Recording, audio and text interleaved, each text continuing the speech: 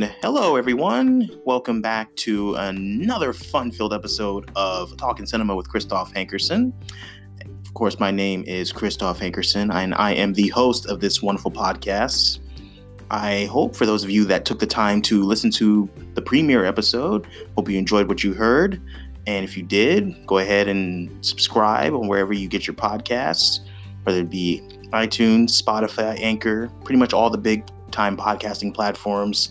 You can listen to the podcast. You can rate it as well. I also have a Facebook page. If you haven't taken the time to do so, you can go ahead and like that. I am also in the process of putting together a website so you can be up to date with what's going on with the podcast, future episodes as well, and thinking about getting into the Twitter and Instagram game.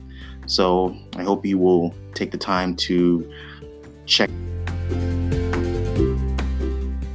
out that first episode if you haven't. If you did, thank you so much for listening. I value any feedback that you have, so feel free to, whether it be directly or indirectly, message me, and I will do what I can to continue to improve the listening experience, as I am a new rookie at this. So in this week's episode, so the pilot episode, just a small spoiler for those of you that haven't listened to it, but obviously for those of you that did listen to it, I discussed my top 5 favorite movies of all time. Now, for this week's episode, as you guys, the listeners, continue to get to know me as your host, I'm going to talk about some of my favorite films from childhood, and I'm actually going to spend the next couple of weeks talking about that because, like myself, I'm pretty sure each and every one of you that's listening, there are a movie or movies that really, really help shape your childhood. You know, as cheesy as they may be looking at them now, you know, when you were a kid, you couldn't help but, rewind, The Lion King 100 times and rewatch it over and over again. Or, it could have been Land Before Time, Jurassic Park, Beauty and the Beast. I'm just naming different movies that were pretty popular in my generation with kids that I grew up with, movies that I also enjoyed as well. But, whatever they may be, it helped shape your childhood, and more than likely, it might have even developed a lifelong love of film as well. But regardless of the circumstances, I'm going to get into some personal favorites of mine that I really loved watching, that I gave the VCR a good workout with. And in some ways, I still perhaps enjoy these films. So without any further ado, I'm going to be talking about a few movies here with the time that we have today. And the first movie that we're going to talk about on today's episode that I really enjoyed growing up is the 1995 Disney film called Tom and Huck. Now, I personally believe that this is a movie that has slipped under the radars of a lot of kids, not just today's generations of kids. If I go up to them and ask, have you watched this movie? A lot of them will give me blank stares saying, okay, I've never heard of it.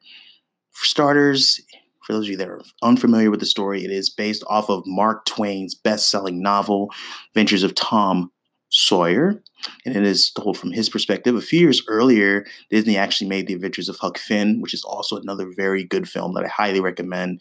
Elijah Wood, one of the best child actors, not just of his generation, but in my opinion, one of the greatest child actors of all time. Mr. Frodo Baggins himself played Huck Finn in that, and also Robbie Coltrane, who played Hagrid, is in that movie. Highly recommend it. It is on Disney Plus as well. If you don't know what you want to watch, perhaps check that one out. But discussing Tom and Huck, I feel like it's a movie that has been, largely forgotten by a lot of people. And it might have been due to large part that it came out around the same time that Toy Story and Jumanji were both playing in the theaters, and more kids were wanting to see those movies because, Robin Williams was in Jumanji, and Toy Story, that was the first computer animated film and had a big budget cast as well. So there's that factor. And there's also the factor that it just wasn't really, wasn't as just not really that popular as well, with audiences. So, just a variety of different things. But it's got a pretty decent cast in there. For the time, the actors that they chose to play Tom Sawyer, play Huck Finn. Jonathan Taylor Thomas, who at that point in time, he played Simba in Lion King and was Randy Taylor on Home Improvement, which is one of my favorite shows of all time. Tim Allen's son. And then they had Brad Renfro, who was also another fine child actor of his time. Unfortunately, he passed away from a drug overdose about 10 or 12 years ago. He played Huck. And between him and Elijah Wood, they were both great Huck Finns. I firmly believe that, I've always thought about it this way. Elijah Wood definitely brought out the more playful but rebellious side of Huck Finn. Brad Renfro was just more so, rebellious, and not so much playful. He's a little bit more rebellious, sarcastic, but he was still very good in the role. Still, brought a lot of magic to that. But yeah, those two were in it. Eric Schweig, who was in Last of the Mohicans. He played the villain Injun Joe. Those are the main cast members. Rachel Lee Cook, who ended up being in some romantic comedies later on in the era, was also in it as the judge's daughter, Becky Thatcher. But really, I don't know. For me personally, growing up, Adventures of Tom Sawyer, Adventures of Huck Finn are probably two of my all-time favorite books. I know I love film, but I also enjoy reading. I don't do it as much as I should, but I enjoy reading. But for all the faults, that Tom and Huck had, as far as not having certain elements of, the book in there, they're, looking at it, and it's like, okay, they could have had this, and adding certain elements in that were just for entertainment. All in all, it's still a pretty, decent movie that holds up in some areas. And I would say the main reason why it still remains good viewing, in my opinion, is because in large part it's due to the villain. It's due to Injun Joe. I mean, he just flat out chewed up the scenery every single time he was on screen. I mean, from the opening scene where it's muddy and rainy outside to the final climax. I mean, he just chewed up the scenery so well. Honestly, as good as Jonathan Taylor Thomas and Brad Renfro were, the main reason why this movie can't be enjoyed by anybody, in my opinion, is because of Injun Joe. You take him away from the film, and it's not nearly, I have to be honest with you, it's just not nearly as good. The movie works because of him. And honestly, that's not the first time that Disney or any other film company has made a movie where the villain actually makes the story 10 times better than it actually is. So for that, I say, Tom and Huck, you're awesome. I tell you, when I was a kid, I thought it would be so cool.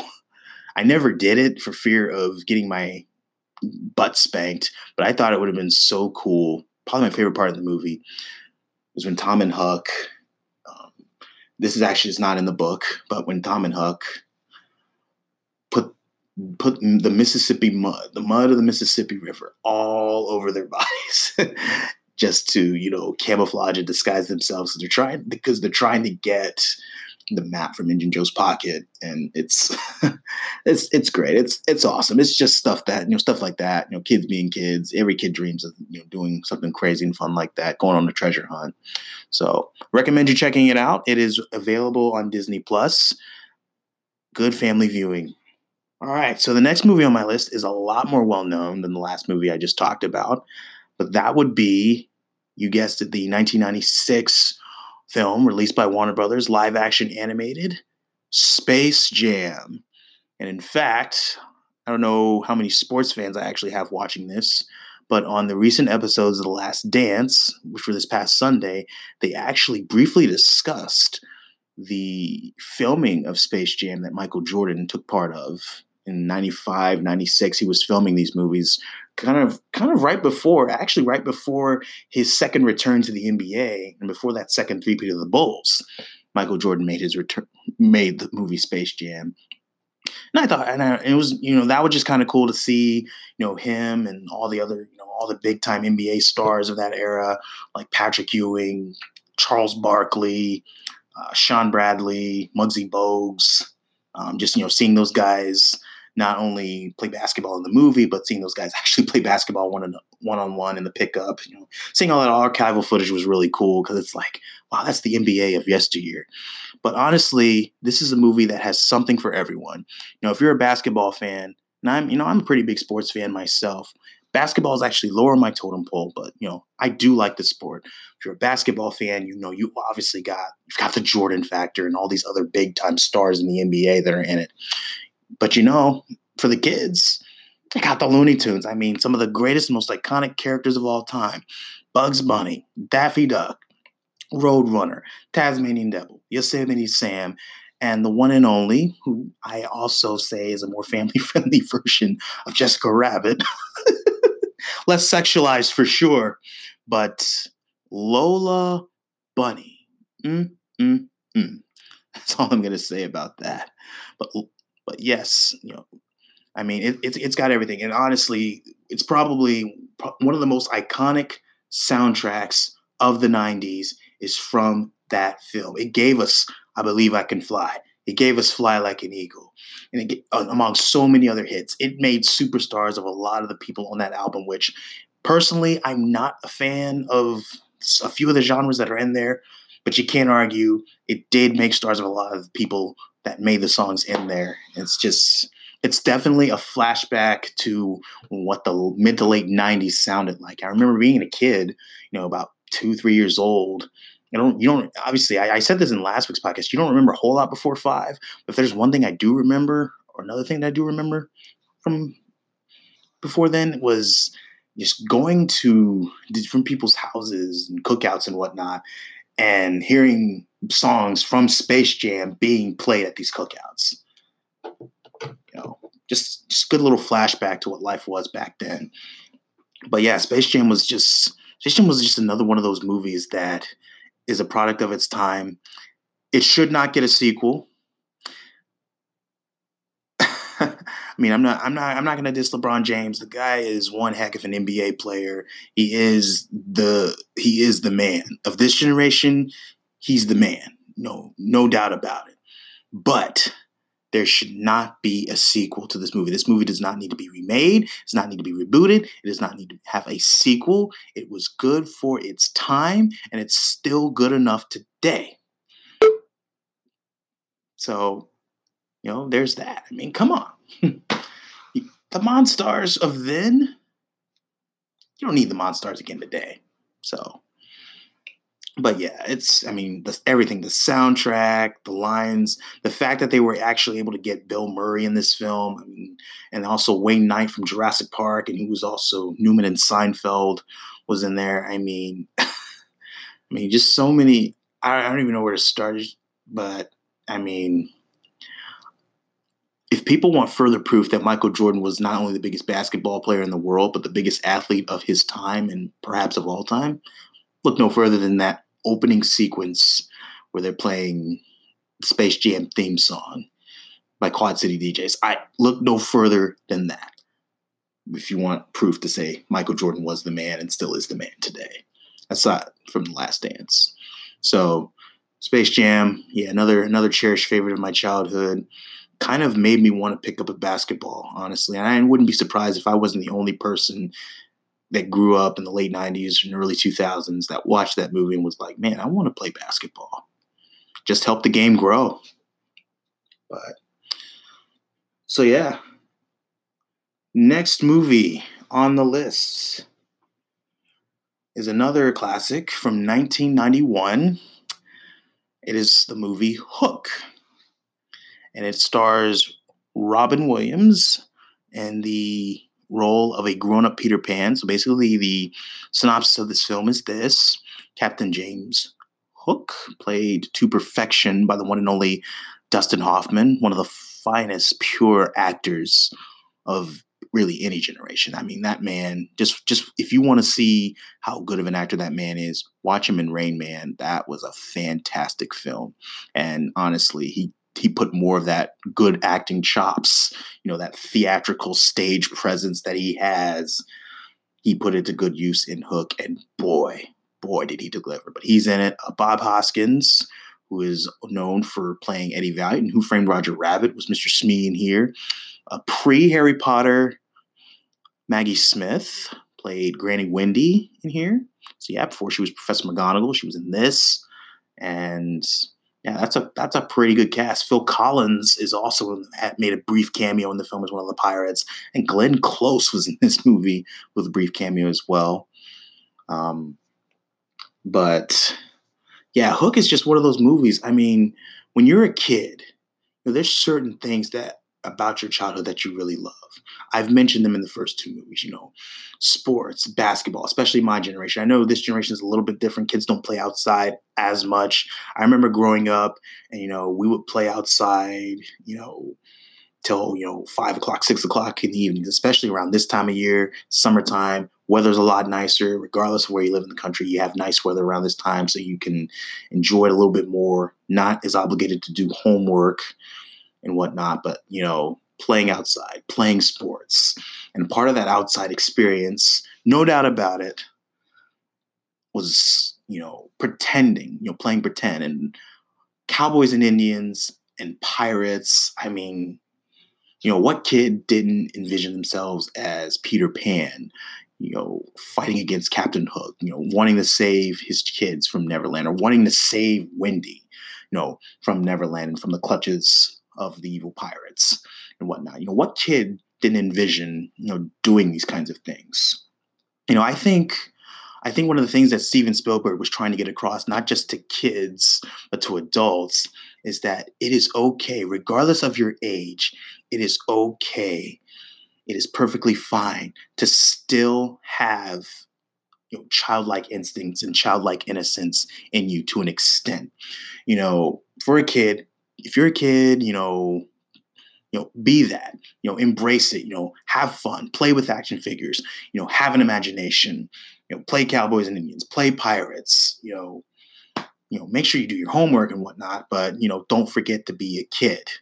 If you're an adult, obviously you have more responsibilities. You have a job, you have a family to provide for, but please, please, please don't ever forget that it is still perfectly okay for adults to have imagination. It is still perfectly okay for adults to have adventures and whatnot. Just because you reach a certain age and just because you reach a certain stage in life does not mean you have to turn into a soulless jerk.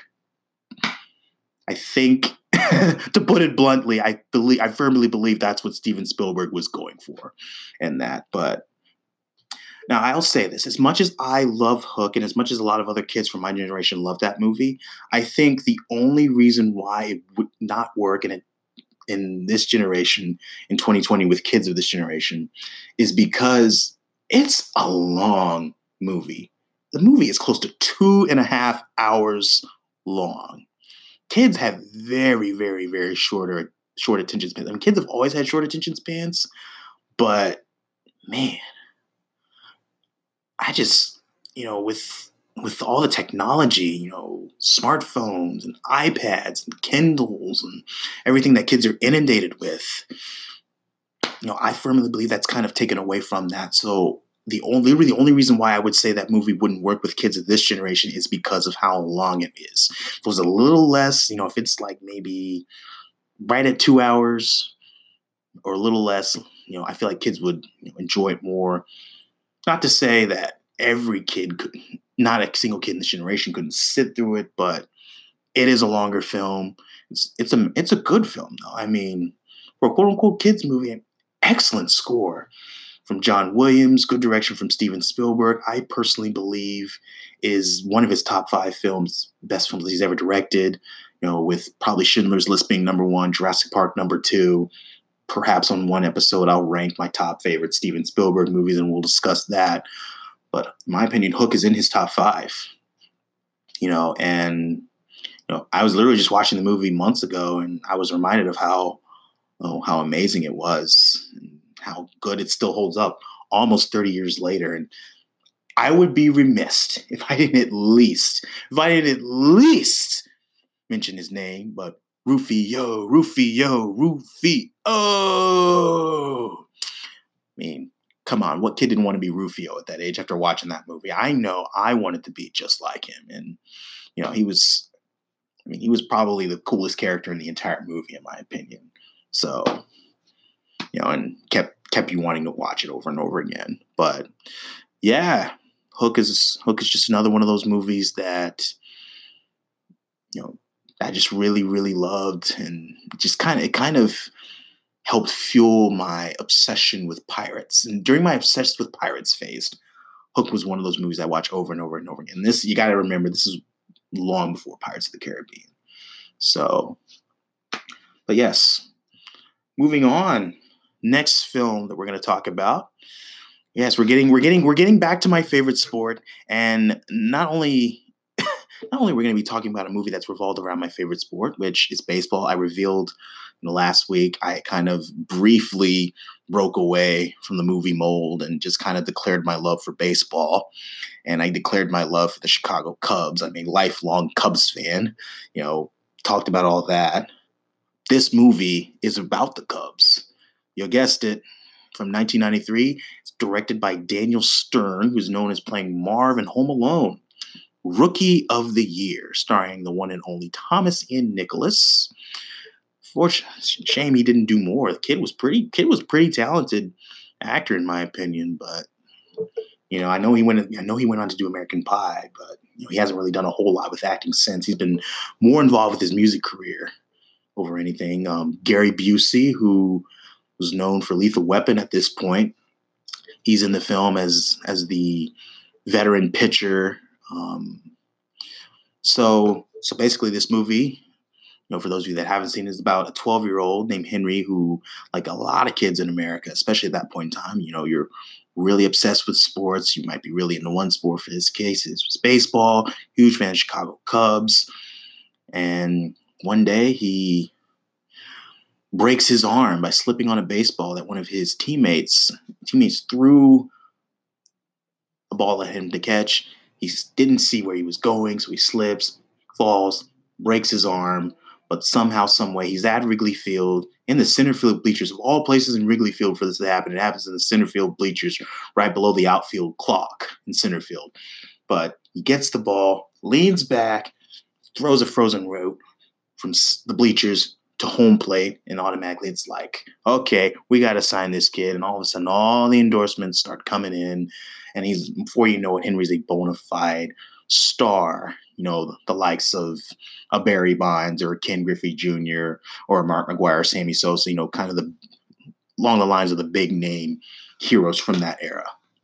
But man, this was just one of those movies that kind of came out during a time where kids movies, especially kids movies revolving around sports, no matter whether it be baseball, basketball, football, or soccer. There were a lot of kids movies in the late 80s, early 90s that were revolved around sports. And I think a lot of that kind of stemmed from the old Bad News Bears film in 1976 with, the late great Walter Matthau. That kind of gave birth, even though it took a while, it was stagnant, but late 80s, early 90s, all of a sudden you were seeing films, the Mighty Ducks trilogy, Angels in the Outfield, Big Green, Little Giants, this movie, Sandlot, which is probably the most iconic of all of them.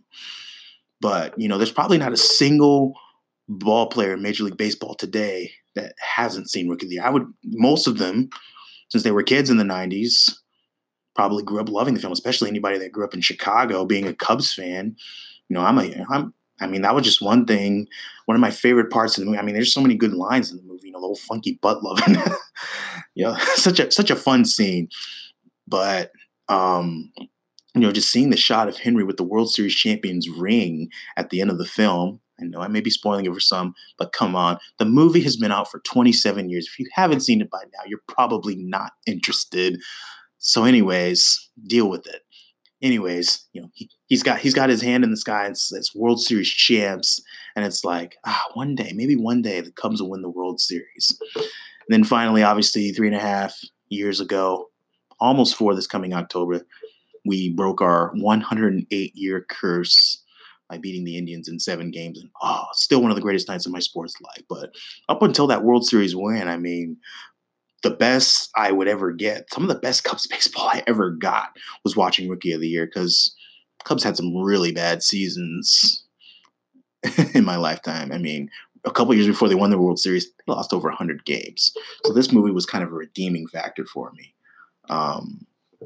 But just honestly, the main thing I love about this movie, though, probably is Daniel Stern. Aside from his great direction, the whole hot ice scene where he's like, some fellas believe that ice is the way to go. Others believe that heat is the way to go. But I found the secret. He goes and he's like, hot ice, I heat up the ice cubes. It's the best of both worlds.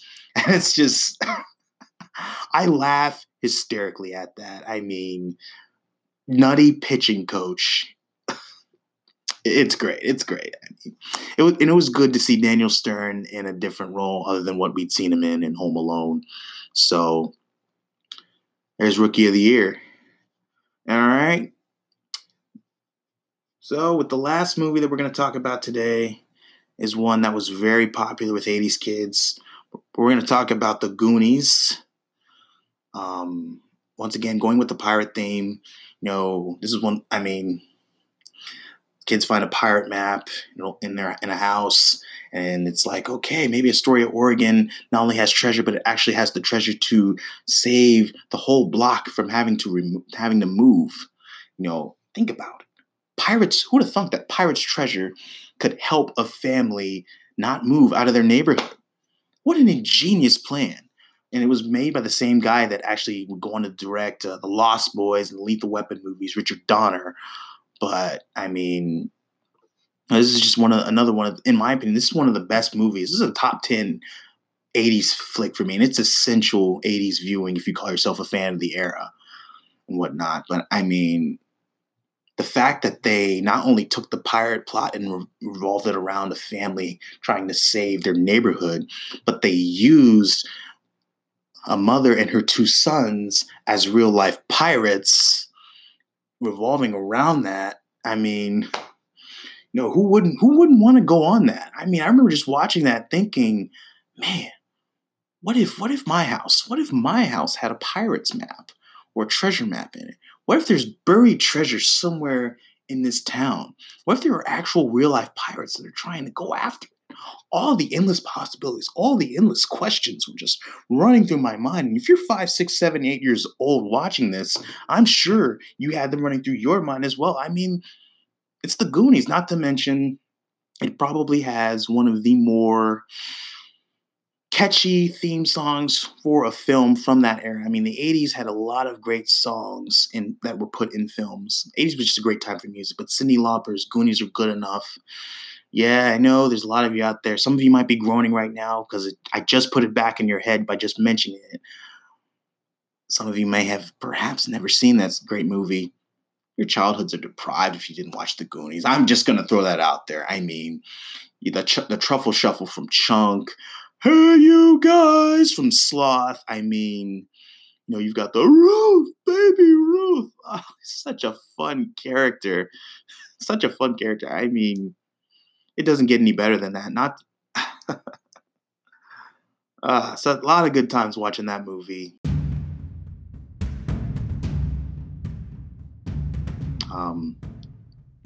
Not much more can be said about that. I definitely think it holds up today because of the adventure, the suspense, the danger that's goes with going on a pirate adventure with your friends.